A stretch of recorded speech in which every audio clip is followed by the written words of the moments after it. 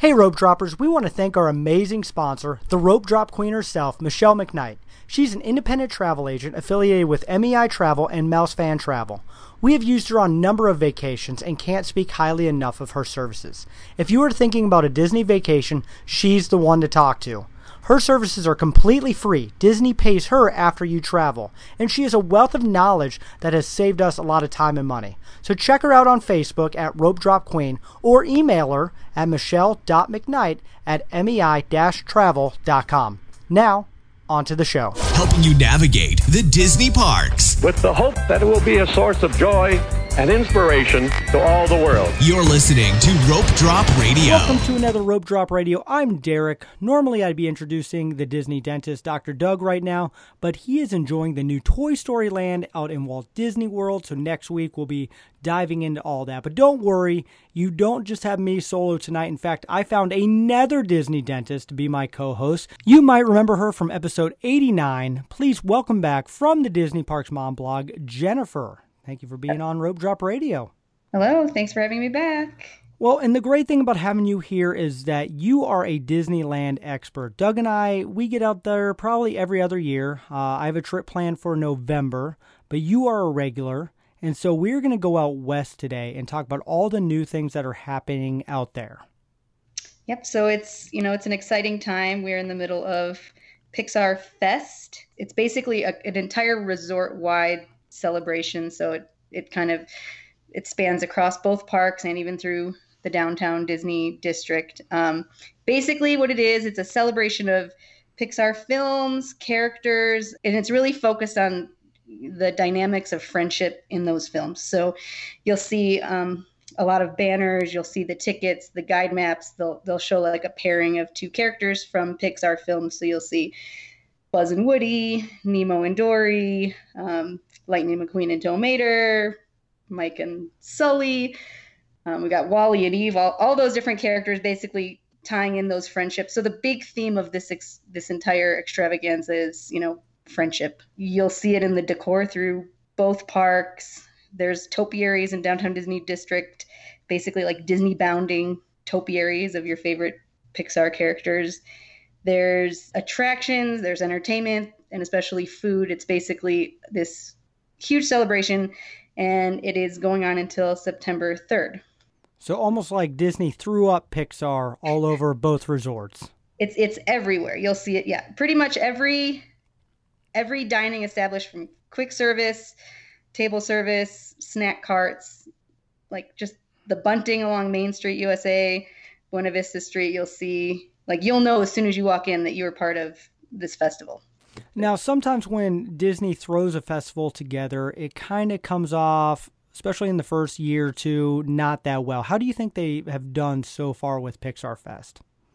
One thing that I was just really surprised at is just the little details around the entire park. So like I said, just the tickets, the guide maps, the cups, like the disposable cups you get from all the restaurants are really cute Pixar Fest cups, kind of like how they do for the different holidays. The food and the theming of the food, that's my favorite part, which we'll probably go into a little bit. But I mean, super cute things, themed to so many different movies. Tons of merchandise. They have these really cute friendship bracelets with, like I mentioned, the characters that kind of match up from each movie, little things like that. Tons of Pixar merchandise right now. I think they did a really good job. They have a whole new nighttime spectacular that they put together just for the fest, which is fun. They brought back Paint the Night parade. So, I mean, they really encompass like everything in the resort to Pixar Fest. It doesn't feel superficial. It feels like really well thought out. Awesome. Well, you got me curious now. I'm going to jump ahead to the food.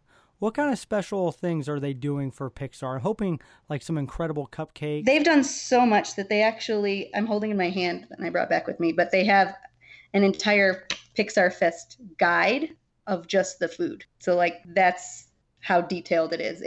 You open it up, you can grab these from any of your hotels or, various shops around the resort. It has it organized by film.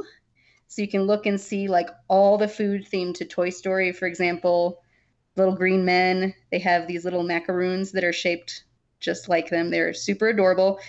They're called the Macaroon. That's the official name. So they have cute names. Yeah, there's Cars themed food, Incredibles food. One of the highlights for me was this ridiculously crazy corn dog called the Temperamental Taste Shifting Corn Dog. It was like 3 corn dogs in one. When they showed it on the menu, there was actually like a detailed cross section with like labels to show you the 3 different sections of the corn dog. So that was pretty crazy. There's super cute food for Up that have like Wilderness Explorer badge on it and like the house with the balloons on the donut. There's sweet things, there's savory things. My favorite food this trip was the cocoa churro. So they have a whole section of just cocoa food.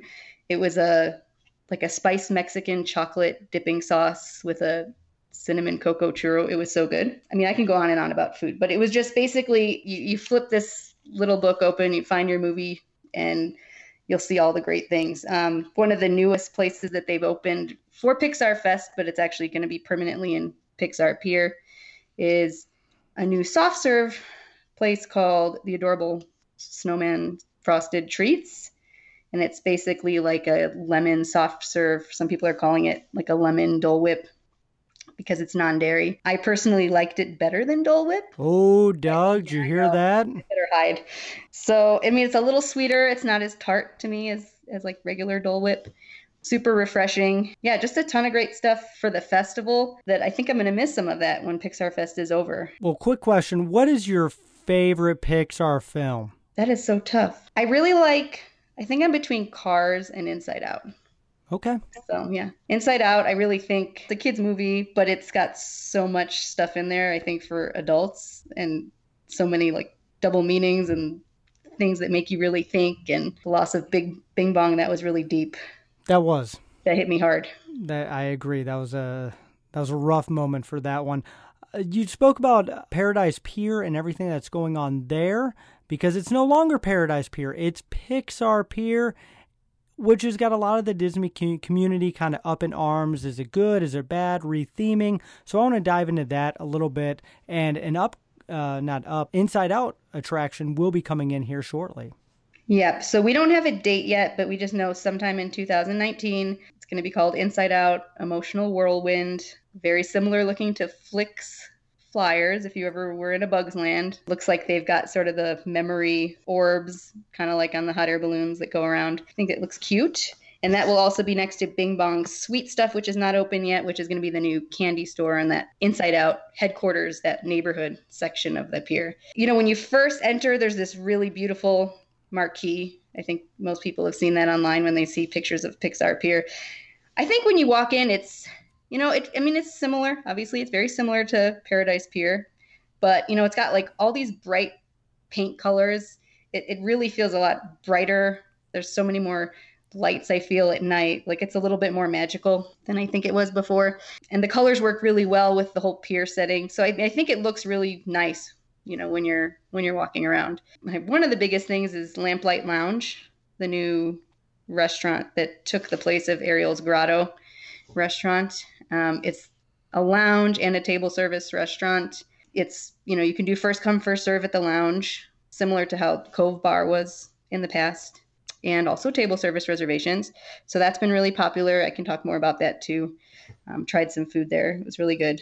I'm one of the few that still miss Ariel's Grotto. One of the things on the Disney Parks Moms panel that we do get a lot of questions about, is there a princess dining experience now that Ariel's Grotto is closed? And unfortunately, there is not right now. So, we're hoping that something comes up somewhere where there is a princess dining experience. But for right now, it's not a character dining location. It's more of like a gastro pub, upscale lounge sort of feel. So if we're walking through the main entrance of Pixar Pier, that's going to be the first thing you see on the right side. There's a Pixar themed gift shop to the left, Nick Snacks, which has not only Pixar merchandise, but you can buy a lot of like art. And there's also sketch artists there, similar to the sketch artists you'll see, in other areas of the resort, but they're doing just exclusively Pixar films. Around the corner, you'll see the Incredicoaster, which is probably, I guess, the most popular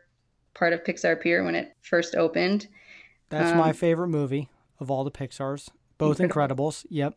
I was going to say, if you like The Incredibles, I think you'll really appreciate The Incredicoaster. But it's really just a reskin of the old California Screaming. Do you feel like the rebrand, have they done enough to it to make it kind of feel like a new attraction? So the one thing that I was worried about when I saw the attraction was that when I'm on California Screamin', I'm looking around the park. I'm kind of like taking in the sights. I love riding it at night, and I can see, everything in the distance and look around.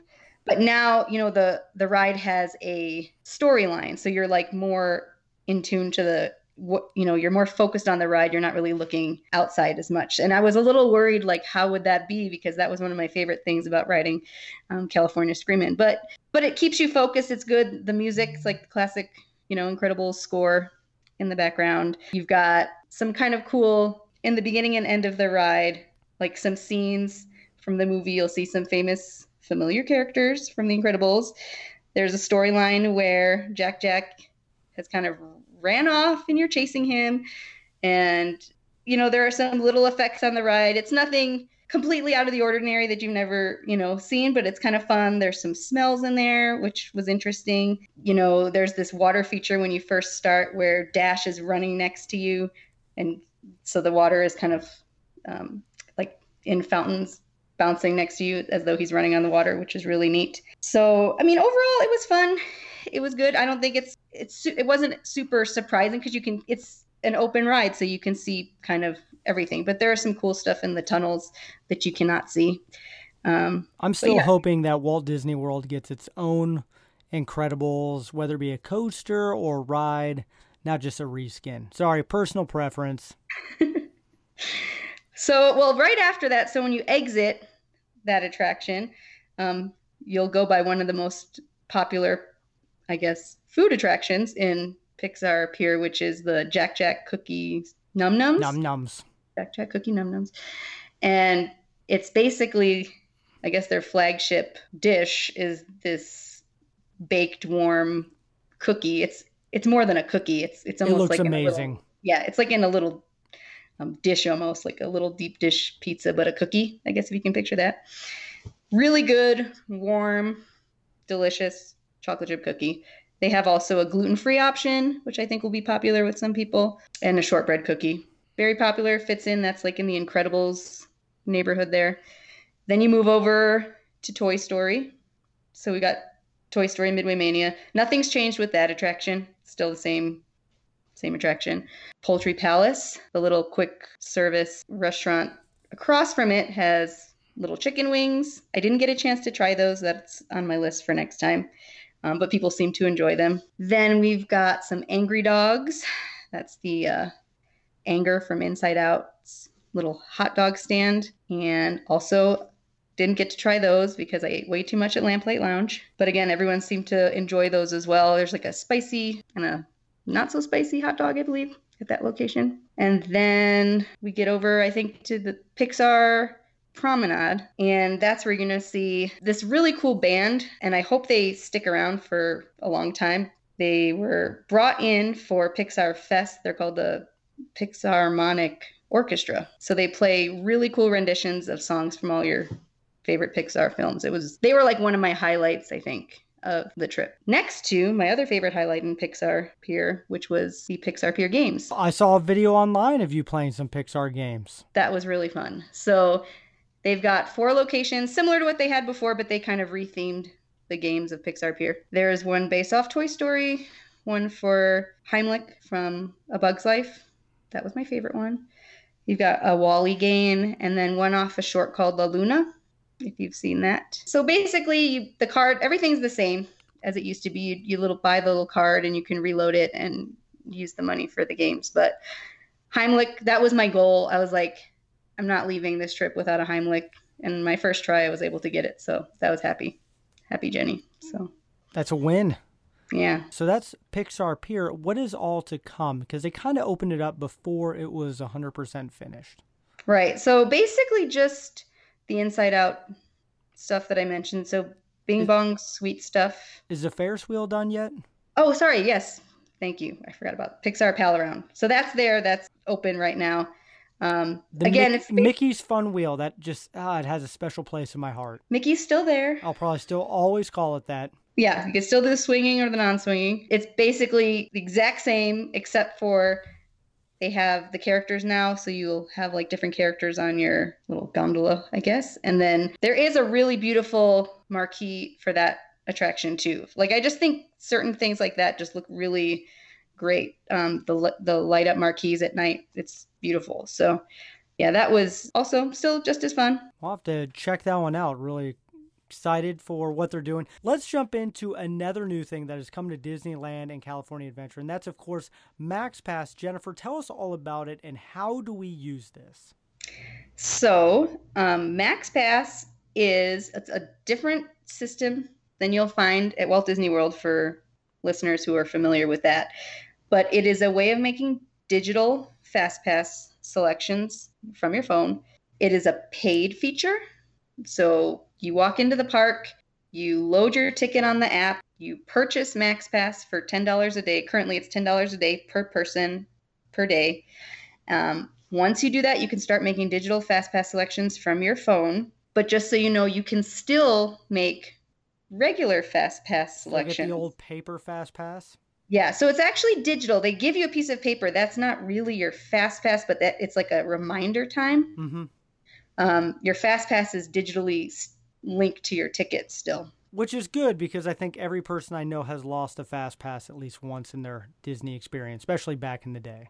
Right. So that's kind of nice. You can, if you walk in, you don't want to get MaxPass, you walk up to your attraction, you go to the machine, you put your ticket in, your paper ticket, out pops out your time. It says, your return time, but it's digitally attached to your ticket still. So with MaxPass, basically, as soon as you walk in the park, as soon as you purchase it on the app, which you can purchase the app before you ever get into the park, so that'll save you some time, you can start making FastPass selections for either park, no matter which park you've walked into, which I think is really great.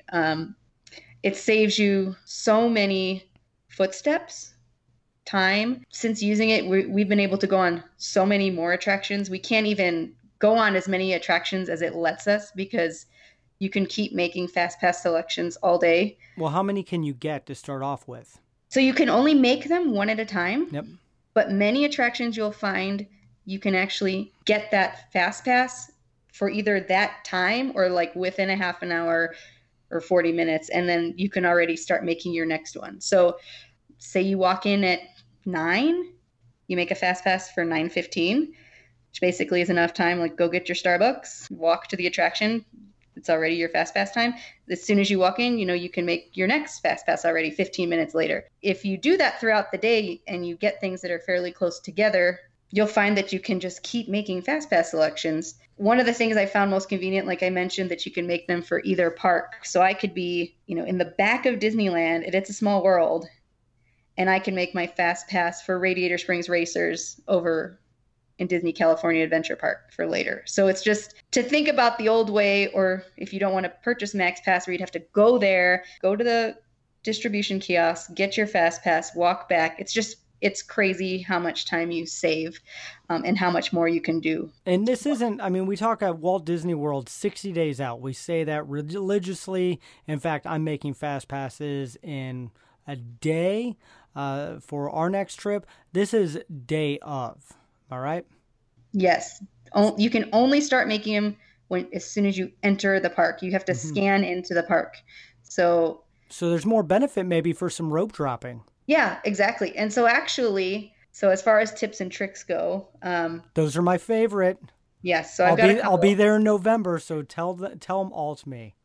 So my number one big tip that I always tell everyone is, when you're using the app and you make a FastPass selection, it'll tell you can make your next FastPass at blank. It'll say the time. It's different based on when your return time is. Sometimes it's a half an hour out. Sometimes it's 90 minutes out. Sometimes it's like 45 minutes out. Set your alarm, because you're so distracted in the parks. It's really hard to remember, at 1:25 I can make my next FastPass. So constantly, as soon as I make my FastPass selection, I just set my alarm for the next time and I get ready to make it. And you'll find if you do that, it's almost impossible. Like, you can't even keep up with how many FastPass selections you can make throughout the day. Like, most of the time I'll get that alarm and I'm like, we're just too busy. We're already doing stuff or we're eating. So, I mean, it's crazy to think that you could be, that efficient in the parks doing things. So that's my big tip, is to set an alarm. Another tip, so I just did this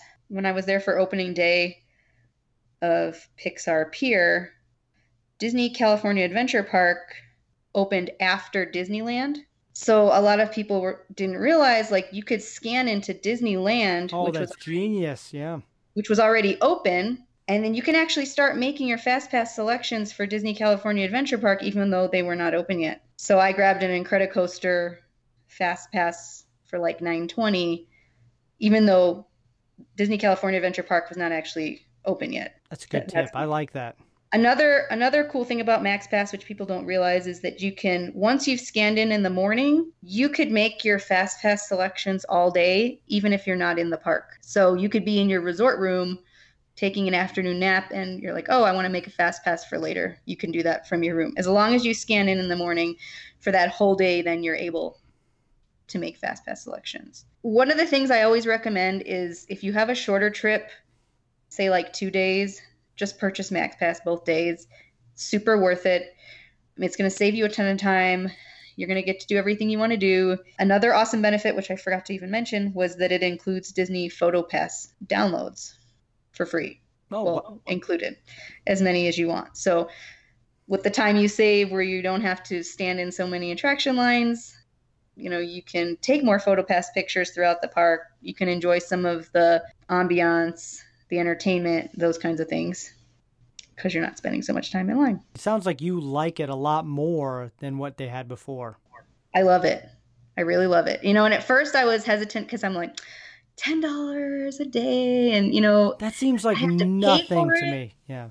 Because, in Walt Disney World, we can make them digitally and it's included. To me, I just love this system so much more. I love making them one at a time instead of having to make the 3 at Walt Disney World. Just for me, it just feels more efficient. And I don't know 60 days in advance, like, what I'm going to do all the time. So I like that it's a same day feature. Now, can you make them for everyone in your family, everyone in your party? Yes, you can. So that's super easy to do. The Disneyland app is really user friendly. There's an area where you can link tickets to. So you basically just scan everyone in your family, and then you just select for each attraction when you go to make your FastPass who you want included in that. If someone doesn't want to ride, you just don't check their name off, and it'll just link to their tickets. So it's super convenient. Now, would that be $10 a person then? Yes. So it's that per can person. add up if you have a bigger family. Right. So some of the advice I give people, and we actually did this on a trip we took in May. We were there for 4 days. There's 3 of us in our family, plus we had extended family visiting us. So if you add that up for 4 days, it can add up to like the price of a park hopper ticket. So what we decided to do was 2 days we used MaxPass and 2 days we didn't. So we just basically decided that on the MaxPass days, we would do a lot of the attractions that offered FastPass. And then on the non-MaxPass days, we did more entertainment. We watched more shows. We did things that don't offer FastPass, or that, the lines are not typically as long. We did more like riding the monorail, going on Main Street vehicles, Walt Disney's Enchanted Tiki Room, the Frozen show, Frozen things you don't need a FastPass for. Yeah, and it worked out really well for us that way. And I didn't feel like we were missing out on anything by not purchasing it. We took all of our PhotoPass pictures that we wanted to on the days we had MaxPass because it was included. That alone pays for the $10 per person. Right. If you take advantage of the PhotoPass, it's really good because, if you just buy like one PhotoPass picture, I think it's like $15 or something. Yeah. So definitely worth it for that. And you can still get magic shots and all of that you would get normally with FastPass. That's pretty amazing. And going there in November, that will help me plan a little bit more. I feel like it's worth the price to spend $10 a person, at least for 1 or 2 days there, just to ensure that you get everything in.